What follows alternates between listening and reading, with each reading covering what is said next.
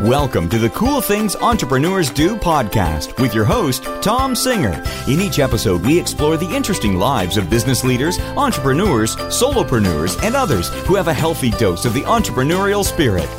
It is time to explore something cool. Now, here is your host, Tom Singer. Welcome back to another episode of Cool Things Entrepreneurs Do. Today we're going to talk about lawyers, because I have a philosophy that lawyers actually are entrepreneurs, whether they know it or not. You see, I used to be the marketing director for two AmLaw 100 firms for their Austin and Dallas offices, and I spent a lot of time coaching lawyers both during that span of my career, but then ever since I've continued to work with lawyers. And what happens is lawyers go to law school and they think they're going to get hired by a big firm, and they spend their time as an associate, and then they make partner, and someone turns around at some point and says, "Where's your book of business?" And a lot of them never even realized that being a lawyer really means being a salesperson, as it does for all of us in any career. So today I am sitting here. I'm actually doing a live interview. We're not by Skype. I'm actually sitting with Paul Grabowski, and Paul is the Chief Marketing Officer for Bracewell & Giuliani, one of the AmLaw 100's fastest growing firms, and a friend of mine. Paul and I worked together at a firm a decade ago, and we are about to release the book, The ABCs of Legal Marketing. Paul and I have been working on this project for about a year, and it is about to hit the stands and be able to be purchased on Kindle or as a hard copy book and help lawyers really think through some of the things they need to do to be able to work on their career. So Paul, welcome to the show. Thanks, Tom. I really appreciate being here. So Paul, I gave a little bit of background about yourself, but why don't you tell us kind of your day-to-day life and what you do as the Chief Marketing Officer for a big law firm? My day-to-day life is never a set schedule. No matter what I plan to do, it always seems to change.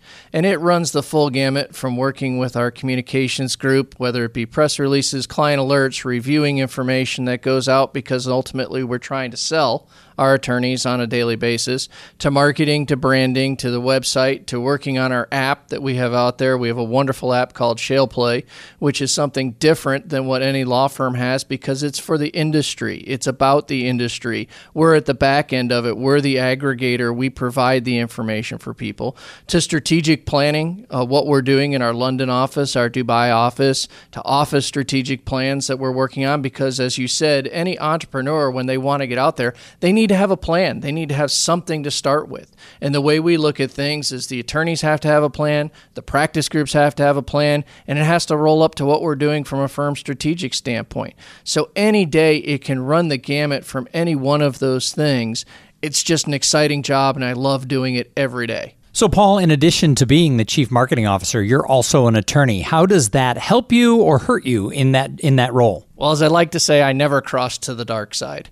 I am an attorney. I keep my license active. I want to have it. It's something that has always been a challenge for me.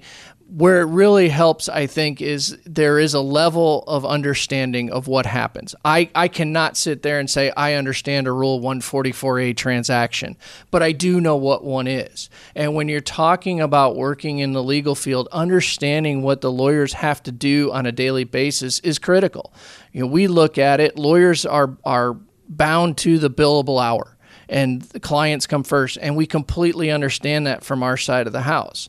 But it's the non-billable side, just like any lawyer or any business person needs to understand. You have to be able to go out and generate business. And so understanding how clients look at lawyers, how they use their outside counsel, what's going on from a practice group level, how are we targeting clients with our litigation practice or our antitrust practice, and knowing what the strengths are of those practices is what helps me from a legal standpoint be able to have those conversations with our attorneys, with our practice group heads, with our managing partner and our management committee. So I've always had this philosophy that, as I said in the intro, that lawyers have to be entrepreneurs or at least entrepreneurial if they want to grow a lifetime of a practice. So what's your philosophy about how lawyers have to behave entrepreneurially? Well, I think it all starts with they have to have an understanding that no matter what they do, lawyers are selling themselves on a daily basis. They have to understand what the market is out there, what their target is. What I always like to say is I really don't like what they refer to as shotgun business development. which is a lawyer looks at it and says, I have a great practice and I do this. So if I pull the trigger, I'm just going to go after whatever I hit. They have to be strategic, just like any entrepreneur does in his daily life. They have to look at it and say, what is it that I'm selling? And how do I get in front of those people? And what's the strategy behind it? Because they also have to look at what's the return on investment for what they're doing. We have to budget for these things. It's not just something that's going to happen. There has to be a plan. And so looking at it from the standpoint of any law firm, when you look at how it's made up, is a collection of individual businesses. They all work together. They share resources. But at the end of the day, each partner is marketing and selling themselves as an individual business or collectively with others. And understanding the intricacies and how that works together is something that they all need to be thinking about, which makes them entrepreneurial. So, you bring up an interesting point, and that is even in a big law firm, each individual lawyer is solely judged by their own practice, how many hours they bill, how much business they generate. So as lawyers have to sort of think as this, solopreneur almost, even when they're part of a big firm, what are some of the things that they need to be doing in order to find success? Well, I think it all goes back to, and it's something we talk about in the book. Your contacts are critical, and people do business with a know, like, and trust. And so that's really the starting point. In fact, we tell the lawyers, look, the two things that you need to understand and be able to manage are your contacts and your relationships. We'll teach you the rest about business development because it's not something that's taught in law school. And if it is, it's touched on from a solo practitioner standpoint. And so looking at it from that perspective, if they understand that the starting point for them is their contacts, and that's their human capital, that's where they sell. That's what their relationship is. They can have the best practice in the world. They can be known by hundreds of people. But if they don't know how to work those contacts and what it takes to get in front of them and how you follow up with them and what you're selling to them, the value proposition that you're bringing to them, then they're no different than anyone else. And work is just not going to walk in the door for them. It doesn't work that way anymore. So, and I think this is true in any industry. Just having a great product or a great service is no longer enough because there's so much competition out there. I think, just in the few years that I've worked, the decade plus that I've worked with attorneys closely, I have seen the competition for people in all different practice areas become more, not less. And so, this is true for any business. So what do you think other businesses can learn from the way your lawyers market? I think actually what we need to do is continue to look at how our clients market themselves, to be able to understand how they project themselves out there. I mean, one of the things that we do is we tell attorneys when they're looking to write their profile, in which when we look at the analytics of things and people come into our website, the first thing they're looking at is the attorney profile. And so what we're trying to tell them is when you're writing that, it's not about you. It's about what you do for your clients. How do you connect yourselves to those industries? What words are they using? And so I think what lawyers can do is, from an individual entrepreneurial standpoint, is take a look at how others have been successful. And then what those companies can do is look at what lawyers out there and how they are projecting themselves. How do they brand themselves? How do they stand out in the market? Because you're right. Right now, in particular, with the economy the way it is, we're in an interesting time. Supply outweighs demand. There's more lawyers and less work out there. And so we're constantly trying to look at new ways to invent ourselves, new ways to promote ourselves the way anyone else has done for years. And so we have to continue to reinvent that every day. It's become ingrained in their personality that they have to market themselves. They have to look at what they're doing in order to be able to be successful. And you bring up another interesting point, because I always think something that I try to tell attorneys all the time is that one of the things is I believe that if you're acting like a business leader, if you're acting like an entrepreneur, then the clients who you want to hire you will be more drawn to you because that's who they are. I mean, at the end of the day, we're drawn to people who are like us or have shared experiences. So a lawyer who leads with the fact that he runs his practice like a businessman is going to be somebody the businessman is more drawn to. Do you agree? Oh, I totally agree. I mean, if you think about it, the clients will tell us, and they've told us for years, the one thing that they want from their lawyers is that they understand their business, that they're willing to come out there and take a look and walk the production floor and know who their clients are and know what's facing them 2, 3, 5 years down the road. They know that the attorney can do the work. What they want more than anything else is a lawyer who understands their business. And so in order for us to be successful, those are the things that we have to put in front of our attorneys, what my group does on a continual basis. We're looking for trends in industries. We're looking at 10Ks. We're looking at all the information that's out there, whether it be media reports, whether it be, industry reports, and trying to say to them, look, this is what they're facing. A lot of times what happens is lawyers look at it and say, particularly for litigation, oh, this guy just got sued. Well, we have no chance of representing them because by the time they find out they've gotten sued, counsel's already engaged. What we're trying to tell them is you should be looking at our clients and those that are similarly situated and saying, this is your value proposition. These guys did get sued. You need to be going and showing your client how to avoid that. That's where the value comes in. That's where knowing the industry comes in. And knowing how to put that and package it together, whether as a solo or as a group, and being able to sell that to your clients. So, Paul, I call the show Cool Things Entrepreneurs Do. What are some of the coolest things that you see people in the legal industry doing? Maybe not something in your own firm, but maybe something you see out there where you say, wow, they're really crushing it. They're being really unique. I think anyone who's using technology to their advantage. I think the social media platform, I think taking a look, lawyers are great at writing things. But if you look at how people receive information now and what's happening in our information age, people are more apt to hear things and they're more apt to see things than they are necessarily to read something. And they want it in a shorter soundbite. So you're looking at it when we run analytics on things and we're saying, okay, the best time to send a client alert is on Tuesday afternoon between 2 and 4 p.m. Central Time, and there's less than 77 characters in the subject line, and the first paragraph has less than 143 words, and we get a 17% greater read rate on that. That's something that we're looking at because that's how our clients are getting information. I think any law firm or any lawyer that's being innovative, I touched on it, and I'm proud of the fact that we have this thing called ShalePlay. It's an app. It's free. It's available. What it is, it's a news aggregator, and there wasn't any other one out there on the shale industry. And it's not just the United States. It's worldwide. And to hear the feedback that we've had over 3,000 downloads and get over 10,000 page views a month because we're feeding information that's out there for people to get.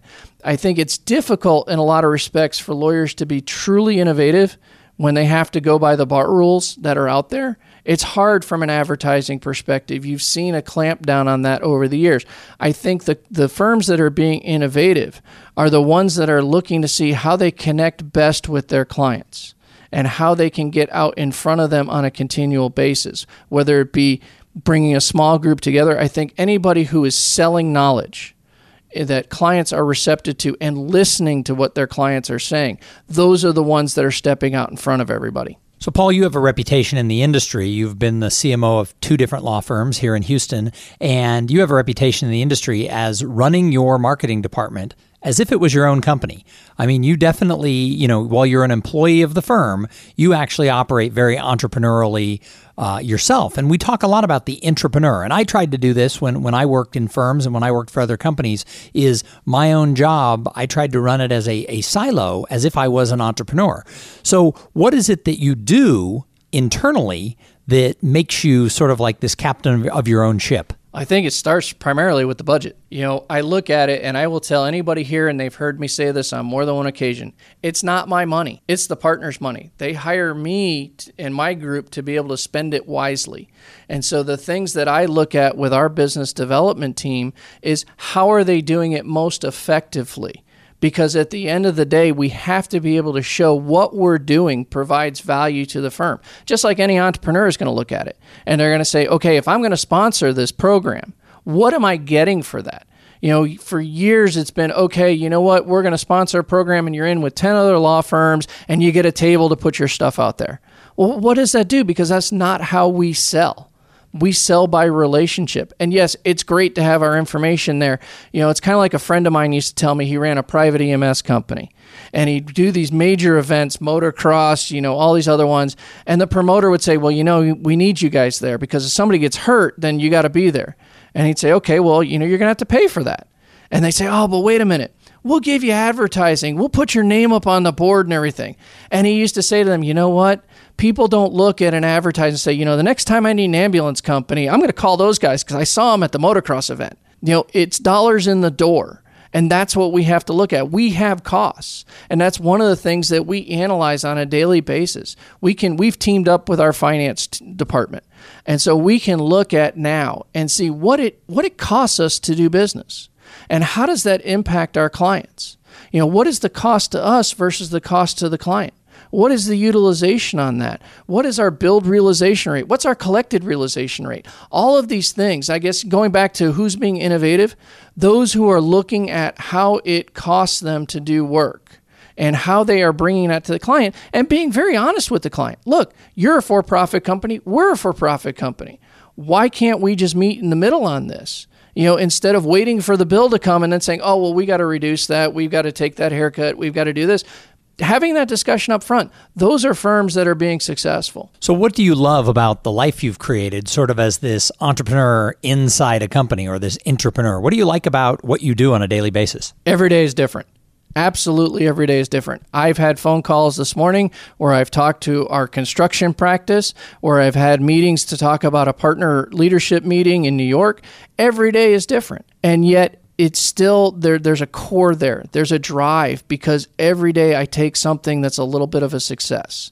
I love to say I can go and find somebody who's always had it worse than me. And it's a challenge. I mean, we are dealing with incredibly intellectual people. And they challenge you on a daily basis. And being able to manage that, whether it be human capital, whether it be a proposal, whether it be a budget, every day is different. But every day is a challenge. And plus the fact, I just have a great group. I have a great group who works with me. I never say anybody works for me. And I have a great group that I work with from a firm management perspective. It's fun. It's challenging. There's nothing like this. I've always said, if you can work within a law firm, you can work in any business. Because if you think about it, we've got just about every industry here. We've got finance. We've got energy. We have construction. We have litigation. So we have disputes. Every business has this at some point. Some are more focused on it on a daily basis than others. I get to run through it with 200 plus partners pretty much every week. That's what makes it fun. So one of the things I liked about being, working inside a law firm sort of was the challenge of being able to, avoid the landmines, provide value, and, survive to come out swinging the next day. A lot of people who are listening may not have ever thought that, legal marketing is even a career. And yet you have just within your firm quite a large staff. And then you start thinking about all the other law firms that exist out there. And boy, there's a lot of them. There's an entire industry of people who work in this industry. What would you tell people from other businesses that they could learn from those who do legal marketing? I think there's a couple things. One, legal marketing is not a lot different than working for, a widget company. They still have the same challenges. There's still marketing, there's still branding, there's still communication. But I think the thing that I've noticed, particularly over the past several years, and this has been really interesting, is that there's now almost a career track in college for legal marketing because it's become an industry. And so you can look at it and say, if you are looking for an incredible challenge where you have basically every day you can come in and there's something different. You could be working on a proposal. You could be working on an RFP. All of a sudden you could be doing a client alert. If you like that challenge of having something there every day for you where it's not mundane, then law firm's for you. Because it's always going to be that way. When you think about it, like I said, we're marketing and we're branding individuals and collectively as a firm. Whereas if you're working for that widget company, that's all you're marketing. So we have the intellectual challenge of fitting in the individual as well as the product. And the product just happens to be the lawyers and their services and what they can do. So the opportunities are endless. I mean, I think the fastest growing position right now within a law firm is what they refer to as a pricing analyst, because law firms have started to figure out how to do that because they've been challenged by their clients. You look at it, recently we had a general counsel say that, look, I'm no longer a cost center to our company. I have to show a profit. That's a pretty interesting thing when they're not selling anything. They have to actually show what they are doing impacts their business. And so the neat thing is we do that every day. Our business development team, our communications team, our marketing team, they're always looking at is how that's going to impact our bottom line. What are we doing to make things better? What are we making things do innovative? So what can other businesses learn from what you do? I think looking at it from the perspective that our product is individuals. And the biggest thing that we have to keep in mind is at the end of the day, our business is built on relationships. And so understanding how to work with that client, they're all individual, they're all unique, and bearing that in mind in our relationships. It's interesting. I had someone call me this morning, a friend of mine, and we were talking about the customer service aspect of things. And he said, if you knew that somebody that you were working with was going to call you back and was going to take care of the communication and be on top of things, you would pay a premium for that, 10, 15%, whatever it is, to know that it was being taken care of. And I think that's the thing in our fast-paced world of, social media, business media, etc. Sometimes we forget that personal relationship. I think lawyers, for the most part, do a really good job of it because at the end of the day, they're the ones who are responsible for that relationship.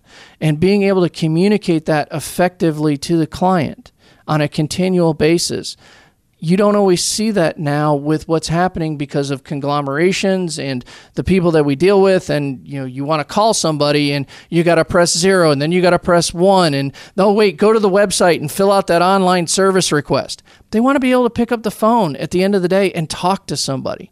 And lawyers do a very good job of that. And I think other industries could take something from that. So, Paul, we're about to release the ABCs of Legal Marketing, which is a project we've been working on for a while. It's the 5th book in my ABCs series. I wrote the ABCs of networking probably, 7 years ago. And then I wrote the ABCs of speaking skills, one for conference attendance, and then last year, the ABCs of entrepreneurs. And when I approached you and said, I'm thinking since it's been a decade since I worked in legal marketing, it probably should have been my first book, but I'd been out of the field a little bit and I was looking for someone to write it with me. And I said, would you be interested? You didn't hesitate. So what caused you to want to write this book? I think the big thing is that it's been something that's been on my mind for a long time. Having gone to law school, I remember this, and it's no knock whatsoever. I got a fantastic legal education, but the only class in law school that talked about business was called law office management. And that was for a solo practitioner of how do you manage your office? How do you make sure bills get out and those types of things? There hasn't really been something that could be written in such a way that people could take something from it on a daily basis. It's almost like, the daily digest of quotes. Looking at this book and saying, look, there is a process to this. You were the one years ago who gave the presentation on networking. It's not rocket science. And marketing is not rocket science. But because it doesn't come as easily to some as it does to others. I mean, we've talked about it. We had the 20-60-20 rule in law firms. 20% of your lawyers are fantastic rainmakers. They know how to do business development. They just need the support. 60% are the ones who, in some way or another, they get it, but there's something holding them back. And then there's 20% who are fantastic lawyers, but they're just not good at business development. It doesn't come naturally. They're almost scared of it, and they have to find a way to get it done. And so looking at what we did in this book, we attach something to each one of those so that there's something in it for everybody. There's something that's a reminder for the great rainmaker. There's something that people can try because they're already in their own individual marketing action plan. And then there's something for the reluctant business developer, the guy who just says, I know I need to do this, but gosh, I just don't like it. I want to be a good lawyer, but hey, we got to pay the bills. And so you got to try something. And so there's something in it for everybody. So, we went through, sort of splitting up the different topics and writing the book and then putting it together. And we must have proofed it a million times.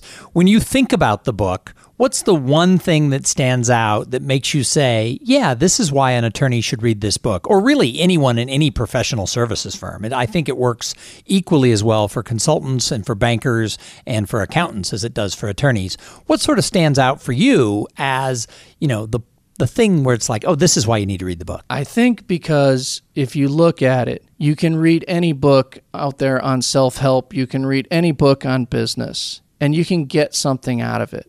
But I think for lawyers in particular, the one quote that's always stood out in my mind, and I attribute it to a friend of mine, it's not mine, is that at breakfast time, the chicken makes a contribution and the pig's committed.